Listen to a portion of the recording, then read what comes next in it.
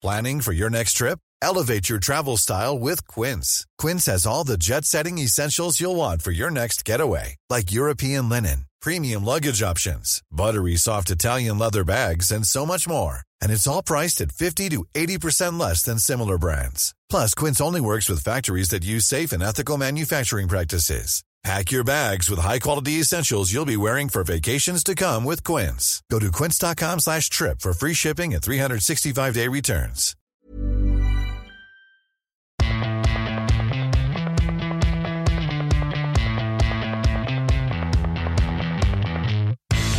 This is the Unplayable Podcast. Sam Ferris here, and on today's episode, we wrap up the KFC BBL final with Sydney Sixers star Sean Abbott after his side made it back-to-back titles, beating the Perth Scorchers at a rocking SCG last Saturday.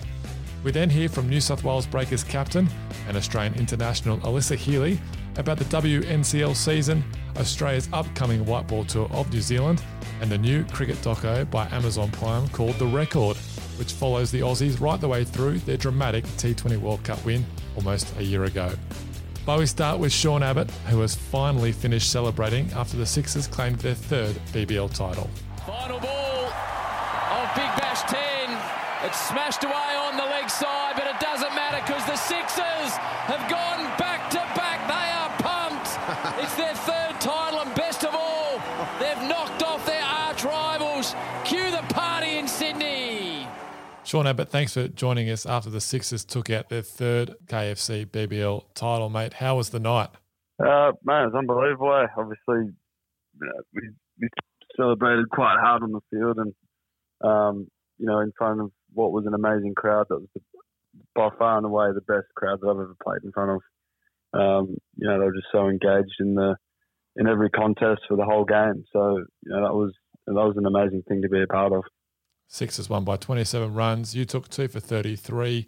How'd you feel about the game? Did you always feel like you guys were in control after posting that pretty big first innings total? Yeah, it's funny you say that. There was a few of us that said before we didn't say anything until after the match, but there was a little bit of concern that we felt so comfortable before the game. It sort of didn't have the same nerves and feelings, that you can associate with playing in such a big game. There was a few of us that just sort of felt like we were only ever going to win it before the game, which was weird, which was quite scary. It's like you shouldn't be feeling like that. It can be a bit concerning. But the guys batted beautifully again. Obviously, Vincey scoring another 90. Ridiculous batting. So the lads put on a clinic, and then we all know how important runs on the board are in finals.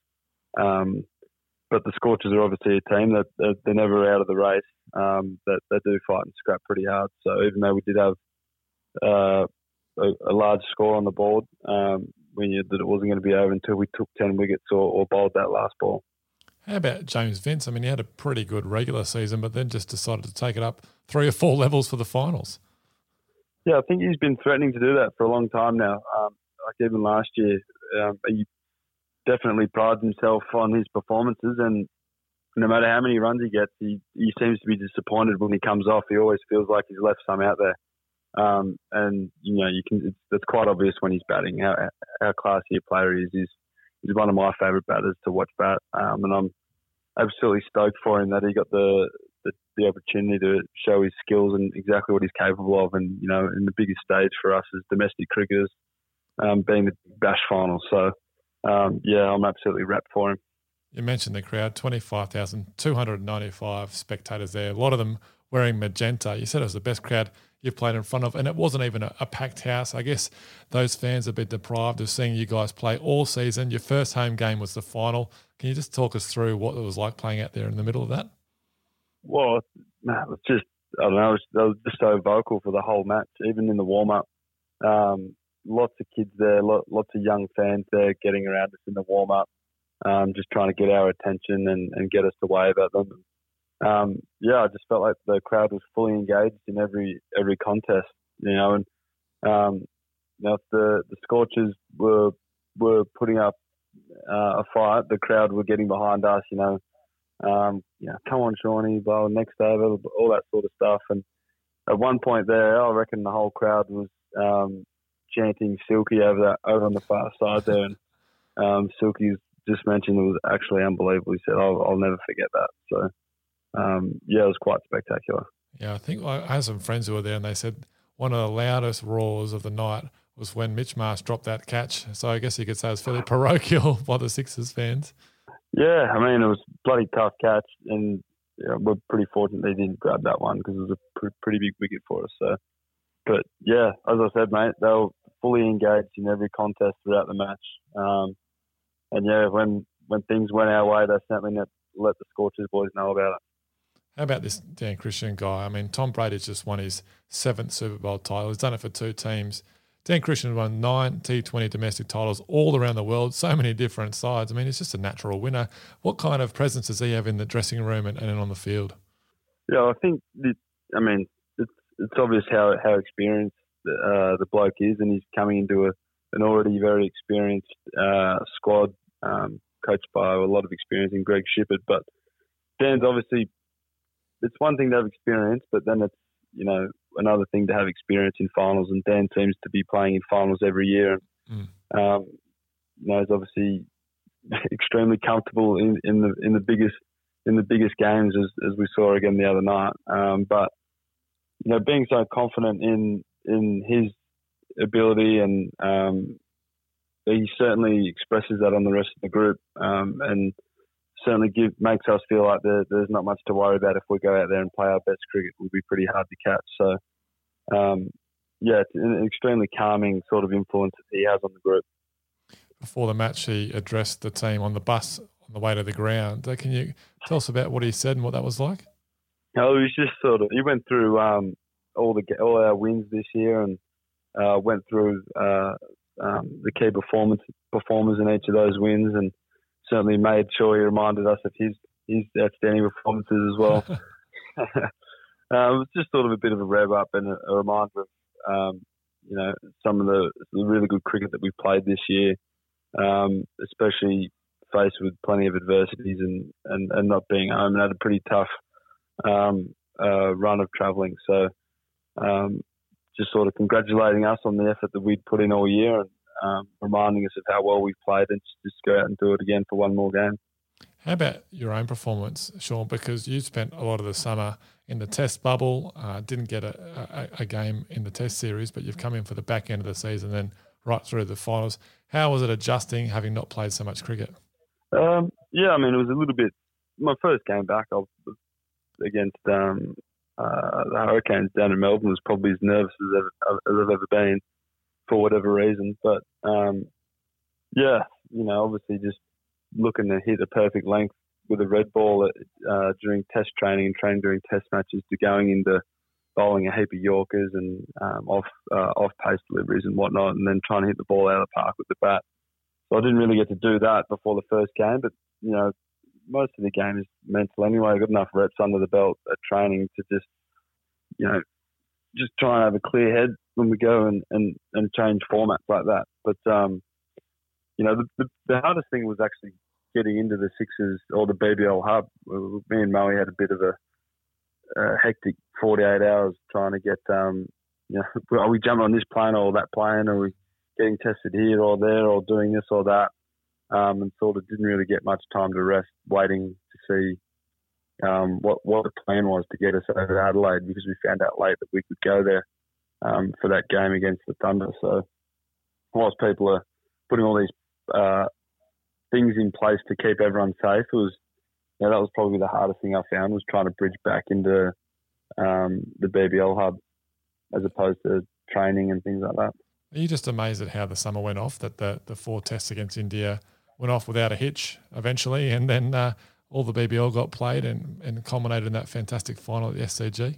Yeah, I think it's absolutely ridiculous how the season's panned out. I mean, obviously we're in the middle of a pandemic, and it's obviously a lot more dangerous for other countries, and we're sort of doing pretty well in Australia, and we're certainly not putting out the numbers that the UK and South Africa and that are, but to get a 4 test match series and a white ball series against India was incredible. To get India over here to begin with, and then keep both teams safe, and and the Australian public safe as well was an outstanding effort. And then we've got a full BBL season, and everyone in that BBL hub. There was one or two breaches, I think, but to have everyone sort of follow the rules and play their role and do their part to make sure, the season ahead, without too many dramas was an incredible effort. Yeah, just incredible. Sean, a lot of your teammates have spoken about the culture at the Sixers. Can you explain it for us and why this club seems to go so well and everyone gels so well? Probably a hard one to say it's one thing or another, but I think we have some really strong leaders in the group, and one of those being Moe. I think he certainly has a huge role to play in that, but Moe obviously wasn't there for the most of it this year. So I think we've had the same core group of players for a long time now, and we seem to the people that we seem to bring in just seem to really enjoy our setup and sort of buy into, buy into the vibe, and just, I don't know, we just always seem to get really good people into our group, which is probably what you want to do anyway, not just getting outstanding cricketers, but people that are also good leaders.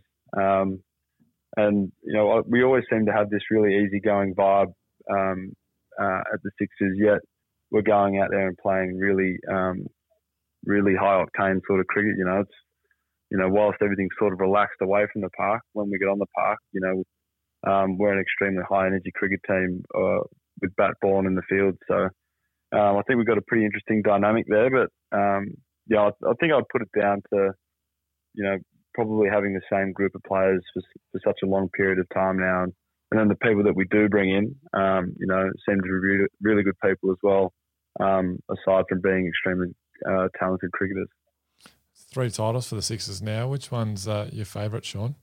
I think this one was my favourite. I only played the last 4 games and sort of feels like I'm riding on the coattails of the efforts of everyone else this year. But I think that sort of, being in bubbles all year, and it's been quite tough for everyone. But to come out and win the trophy, sort of made it feel worth it in a way. You're never going to get time back that you miss with family and friends, but the lads had played extremely good cricket all year and earned us a spot in a final at home. And, I can speak from, speaking to my family and friends that came along to the game, it meant a lot to them that they could come and watch live sport, and it meant even more to them that, I was playing and people that they know and the team were playing. I just think given the current climate that we're in and how tough everyone's been doing it this year, and how it made my family and friends feel to, come and watch the game the other night, that one's probably by far and away the favourite. Well, it's not every day that you get to celebrate a BBL title. So can you take us through the PG version of the celebrations about what you guys did? Because from social media, it didn't look like you guys slept very much for the next 24 hours after the win. No, well, that's it, right? It's certainly not every day that you win a title. And, like I said a minute ago, I sort of feel like I'm riding on the coattails of the efforts of everyone else this year in the 10 games prior to me and Moe joining. But, I certainly wanted to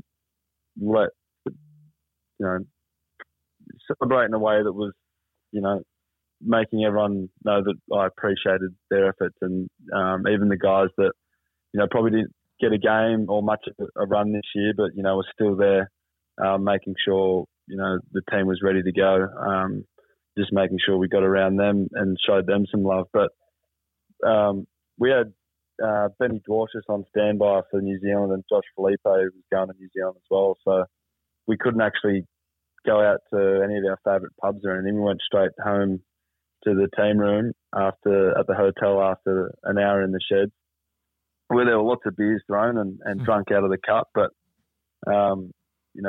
we jumped in an Uber and went down to a park underneath the Harbour Bridge, and just sat there,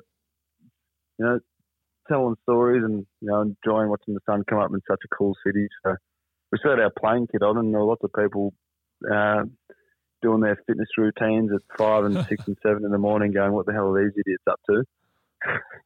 And Dan Christian decided to do a reenactment of Tom Brady and Rob Gronkowski's video, which I think's gone viral a little bit. So, a bit of a different celebration. Waiting for we couldn't leave the hub rules until the other two lads had flown off to New Zealand. So, but yeah, there's certainly not been much sleep, but there's been plenty of laughs at, mate. There's been lots of storytelling and singing.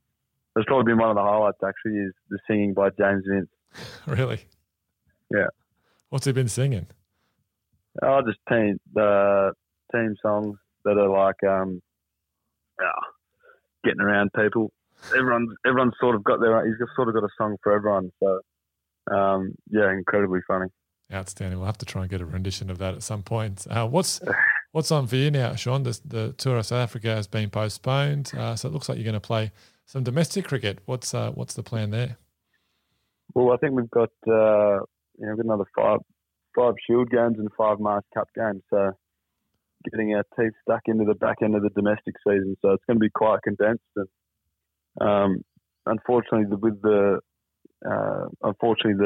South African tour has been postponed, but that means I may have a hard time getting to the Blues team at the minute with the lads coming back for the games. So no, it's a big back end of the domestic season, and we're obviously looking to go back to back in the Shield as well. We missed out on playing a final for that last year because of COVID. So hopefully we can play some good cricket over the next 5 games and get ourselves into another final and defend our trophy. All right, Sean. Well, mate, all the best. Look, hopefully you get some sleep between now and that first game for the Blues, and we'll chat again soon. All right, mate. Take care. Cheers. Alyssa Healy, thanks for joining the Unplayable podcast. How are you feeling ahead of the WNCL season?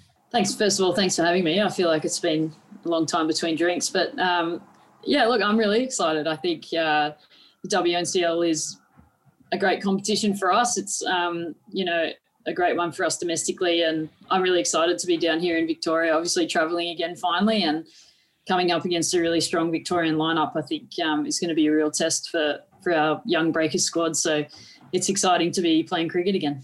Got a bit of a new look squad with a new VC, Hannah Darlington. Can you tell us something about Hannah that nobody knows about? She's the most mature young person that I've ever met. So maybe that's something that everyone already knows. I'm not sure. But look, from a point of view, it's really exciting that she's been given that opportunity as vice captain. And I know it seems quite random and quite sudden for a lot of people, even within the organisation. But I'm really excited for what she's going to be able to bring to the Breakers for a really long period of time. I think the leadership that she's shown both on and off the field this pre-season, and obviously with the Thunder as well during WBBL has been incredible. So it's a great environment for her to be in and learn off. I think I feel like I learn every day from Rachel Haynes. So for her to have Rach and some really experienced players around her in a learning environment, I think it's going to be a really good thing for her. So I hope she doesn't take all of the learnings from me. I hope she takes most of them from Rach, but hopefully we can give her the support that she needs to grow and become a really great leader.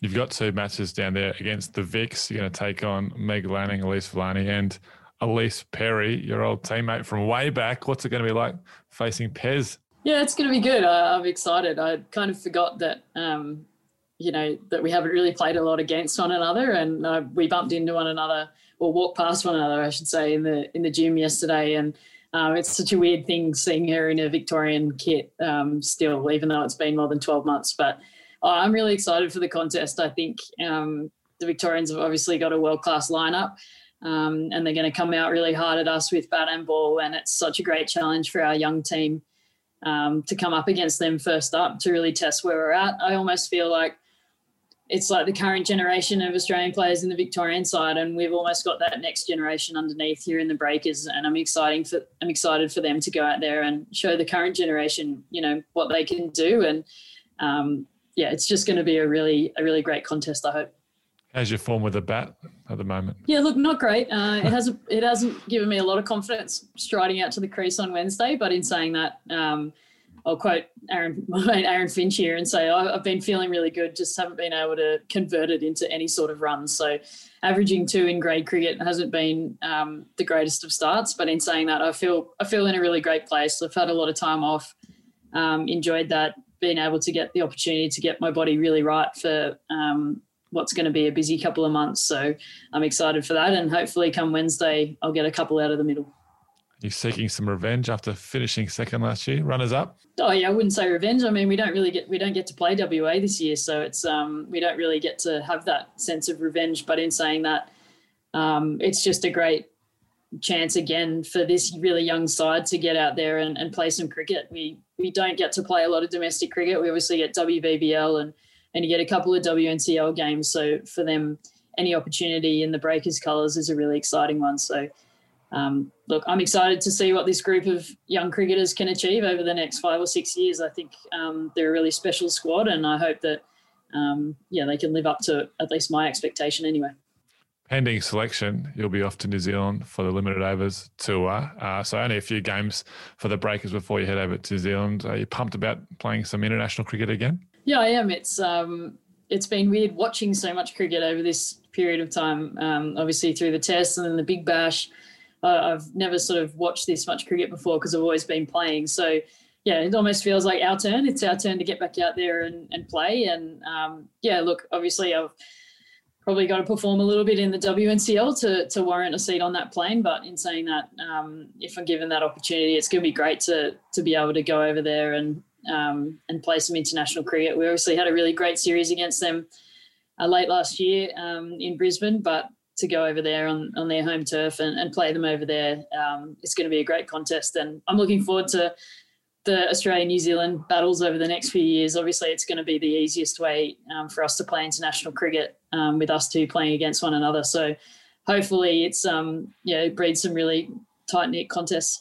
I was going to ask you about the rivalry. Is it still as fierce as ever, or is it mellowed a little bit considering you play a lot against the Kiwis in the WBBL? Oh, look, I wouldn't say it's mellowed. I think it's still pretty fierce out on the field. I know that they hate losing to us and we don't like losing, period. So it's always a really good battle. You can see the way they fire up when, Meg Lanning gets out or, when someone makes 100 for them, it's a really big thing. So I think it's still fierce on the field, but yeah, it's definitely changed off the field. I know we all sat around Allan Border Field last year and had a beer together after the game and after the series, which was a really nice touch. And that's sort of something that's come into our contest a little bit more, that we sort of enjoy the competitiveness of the series afterwards. And yes, the WBBL has changed that a little, that everyone plays with one another a lot more, but I think it's still just as competitive on the field, which is what you want.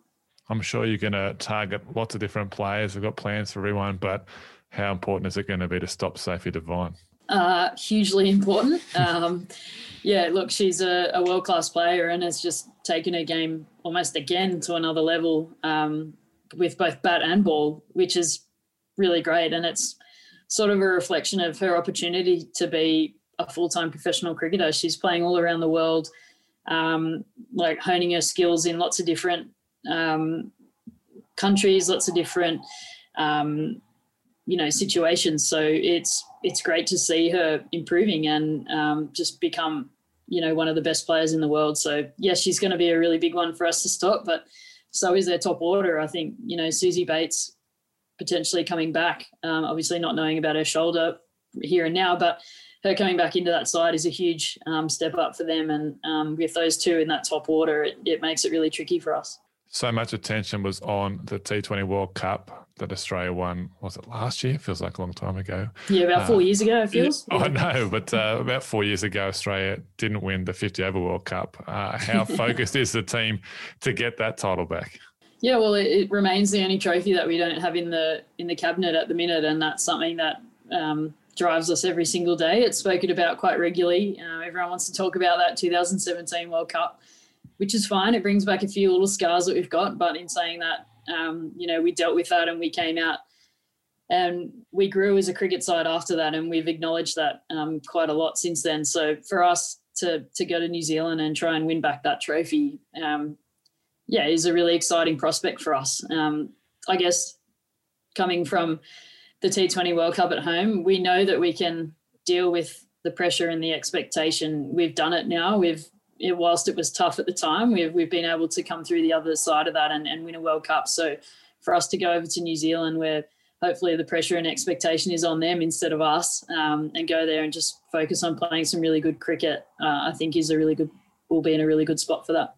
How has the women's 50-over game changed from now since the last World Cup? Well, I think there's been less of it played, so it could be a really interesting World Cup. But, look, I guess speaking from us as a side, I think we've just become a more consistent cricket team, and it's a format that we've always tried to be really good at, and it's one that you sort of need to play consistent cricket for long periods of time to be successful at it. And T20 cricket, you can sort of be hit or miss and sort of get away with a win when someone comes off. But in the one-day format, you need everyone chipping in to ensure that you get your team across the line. And we've had a great side for that. We've had a really stable side in the 50-over format for a long period of time. So that definitely helps. But one area that we pride ourselves in is our fielding efforts, and the athleticism that we show in the field, I think, is continually coming along each and every time we get an opportunity to play. So that's an area that, we want to really drive forward and make sure we're winning the game in the field. We'll touch back on that fantastic T20 triumph. What was it, last year, 4 years ago, whenever it was, 2020. There's a new doco coming out called The Record out on Amazon Prime. The teaser was released this week. Some great footage there. Have you seen it, and what are your expectations of this doco? I haven't watched it as yet. I think it premieres on Thursday and comes out on Sunday. So I haven't watched it as yet. I know there's a sneaky link somewhere in my inbox that I can have a sneak peek at it. But, the trailer just gave me all the feels that we had on March 8, standing there watching Katy Perry and walking out to bat to 87,000 people. It sort of got to relive that moment, which was really cool because it feels about 4 years ago after sort of COVID lockdowns and bubbles and whatnot. So I'm excited for it. I know that, the ladies put so much effort into this doco, took their time with it and just made it a really thorough documentary, and literally interviewed everyone possible that was involved at that World Cup to sort of get their views on it. So I'm excited to watch it. I'm excited for everyone to really see the Australian team. I think everyone was really honest in their interviews, quite raw as well, and from what I heard. So it's going to be a really nice insight into, our team, what makes us tick, and especially some of the personalities that are within the side as well. So, I'm excited for it, obviously, to relive one of the most amazing tournaments I've ever been a part of, but also just for everyone else to see, what we're all about. You're one of the headliners in this doco, and in the trailer you say the team blatantly lied. What were you lying about? Well, I think after the first press conference where we just got bundled out by India and we've lost the first game of the World Cup, I got asked at least 3 times if, we're under pressure, if we feel there's too much expectation on us. And I shake my head and said, no, we're not under any more pressure. That we don't feel that we're completely fine. And yeah, that was a blatant lie. I feel like we were all trying so hard not to talk about it.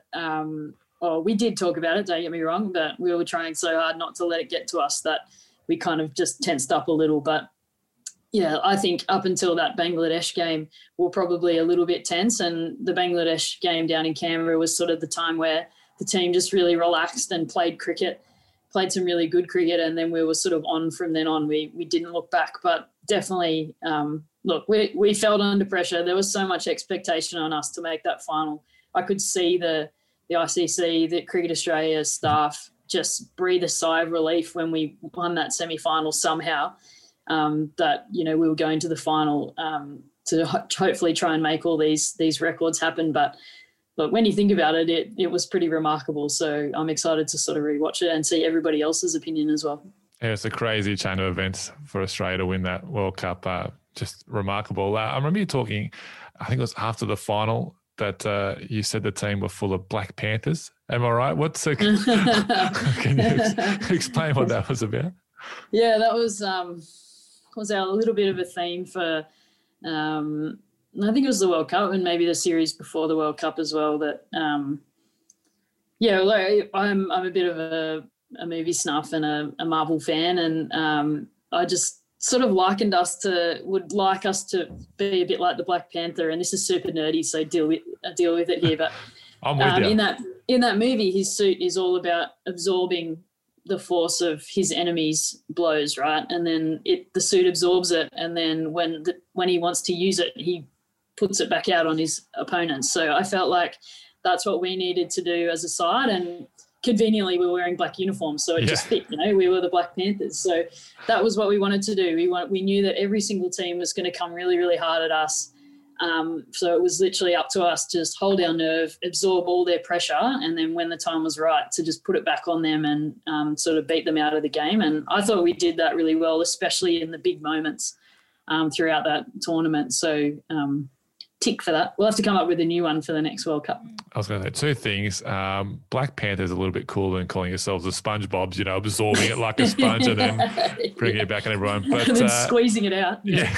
How did you go explaining that to the team? I'm sure you must have got some puzzling looks from I can't imagine Meg Lanning would have completely been on board with that. A few eye rolls. I think there was a few other options thrown out after me. Megan Shute loved it because I know she's a massive Marvel fan as well. But funnily enough, our sports psych absolutely loved it and just incorporated it. I think it was without the team even really approving it. It just happened. So look, from my point of view, I loved it. I thought it was a really cool analogy, but I'm not sure everyone was completely on board with it. But for the ones that were, we really loved it. When you look back, what are some of your favourite memories of the campaign, and what are some of the things that the fans might see that they wouldn't have seen just from the outside? What kind of things can they expect? Look, for mine, probably my favourite memory of the whole tournament was in the change room after the final. I think the game was pretty cool, don't get me wrong, and dancing with Katy Perry was amazing. But being in the change room after we won, and it just shows what our team is all about, and we're really recognising of the effort that everybody else goes to get us on the park, to support us, to invest in us. And to see over 100 people in that change room, not very COVID safe at the time. Fortunately, we didn't have to worry about that then. But to see over 100 people in that change room, Roscoe Barrett was handing everyone possible a furphy or a glass of wine. And, literally everyone was there together celebrating with family, with friends, with media.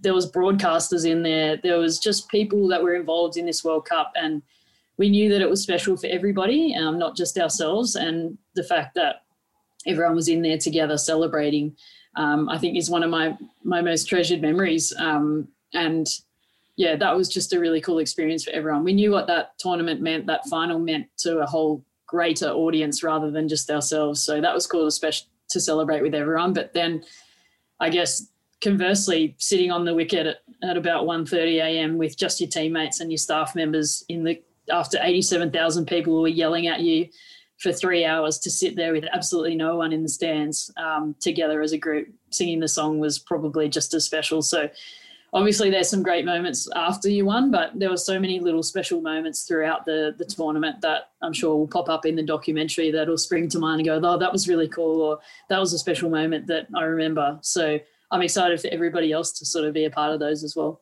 I think there's a photo of you sitting down in an armchair in the MCG change rooms after the big win, and it looked like you were just sort of pausing and taking a second to soak it all in. Were you able to do that? Were you able to be present in the moment and just look around and go, wow, this has actually happened? I was. I feel like, yeah, I really took a moment to soak it all in. I think I was sitting in the corner for a bit.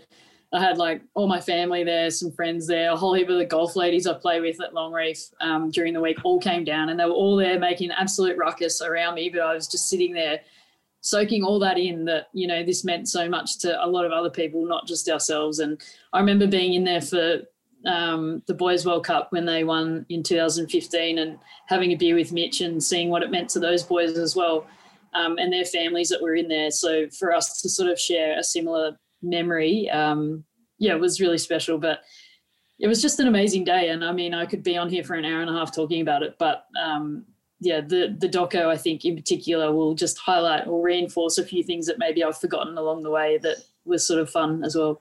One kind of last question on this one. You had that big opening stand with Beth Mooney, and she is the Belinda Clark medalist of this year. I mean, how much has Beth improved? And she really is one of the premier top order players in the world at the moment. Yeah, well, I don't necessarily think that she's improved. I think she's always been that good. She's sort of been banging down the door for that Belinda Clark award for the last few years, and sort of, it's sort of not one, which has been strange because, she's made a lot of runs or been outstanding in the field for us. So it's great to see her finally get some reward for her effort. You're right. She is probably one of the most, it's like a low-key best batter in the world. I think when you look at sort of the men's format, everyone talks about Steve Smith, Virat Kohli and Kane Williamson, but in the women's game, you sort of, Moons is number one, but it's almost like she just goes about her business and no one notices. And she did that in the final. I think everybody seems to want to talk about my innings, but Moons did exactly the same thing down the other end, like made more runs and sort of held up the other end. So in fairness, her innings is almost more important than mine. So, yeah, it's great to see her get some reward for effort. I think she's a fantastic player, a great person in the group as well. She does her role brilliantly for our side, which is what we talk about all the time. And I know she's chomping at the bit to get an opportunity behind the stumps, but I'm sure that opportunity will come one day. All right, before we get you out of here, you've got a lot of days left in your playing career, listen, and don't take this the wrong way, but during the BBL, we saw you in the commentary box. Is that an avenue for you post-cricket? How did you enjoy that experience? Yeah, I love it. I think I've been really lucky with some opportunities from Fox Sports and over the last few years. And, yeah, look, it's something that I enjoy doing. I mean, I watch cricket anyway. I sit on the couch and I watch cricket, and I actually really enjoy watching cricket, and not just men's cricket, women's cricket, or I watch international cricket that's going on around the world as well, just to sort of see how everyone's playing the game and sort of how I can bring it into my game a little bit as well. But, yeah, it's something I enjoyed doing. It was great to sort of sit alongside Mark Waugh. I feel like, we have a good little tussle on the mic about different ideas and different tactics and whatnot. So, it's been really good fun, and I hope that they've enjoyed a different perspective in the commentary box as well, because, we play a lot of white ball cricket, a lot of T20 cricket in particular, and it's a real easy thing for me to talk about. I enjoy that. We'll have to wait and see what happens after cricket, whether or not it's something I want to do, but it's definitely something that I've enjoyed, and hopefully there'll be some more opportunities down the track. Fantastic. Well, Alyssa, thanks for coming on the podcast. It won't be long before the next drink. Promise we'll get you back on here sooner rather than later. Good luck for the Breakers and then the Aussies over there in New Zealand. Thank you. That's it for this week's episode of the Unplayable Podcast. Don't forget to subscribe to the Unplayable Podcast wherever you get your podcasts. And for all your breaking news, live scores and video highlights, head to cricket.com.au and the C8 Live app.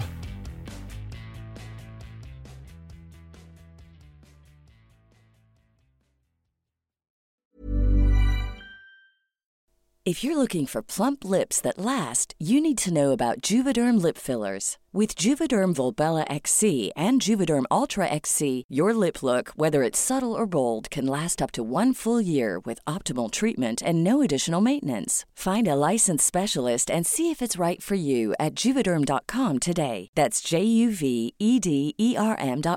Add fullness to lips in adults over 21 with Juvederm Volbella XC or Juvederm Ultra XC. Do not use if you have severe allergies or a history of severe allergic reactions, or if you're allergic to lidocaine or the proteins used in Juvederm. Tell your doctor if you have a history of scarring or taking medicines that decrease the body's immune response or that can prolong bleeding. Common side effects include injection site redness, swelling, pain, tenderness, firmness, lumps, bumps, bruising, discoloration, or itching. As with all fillers, there's a rare risk of unintentional injection into a blood vessel, which can cause vision abnormalities, blindness, stroke, temporary scabs, or scarring. For full, important safety information, visit Juvederm.com.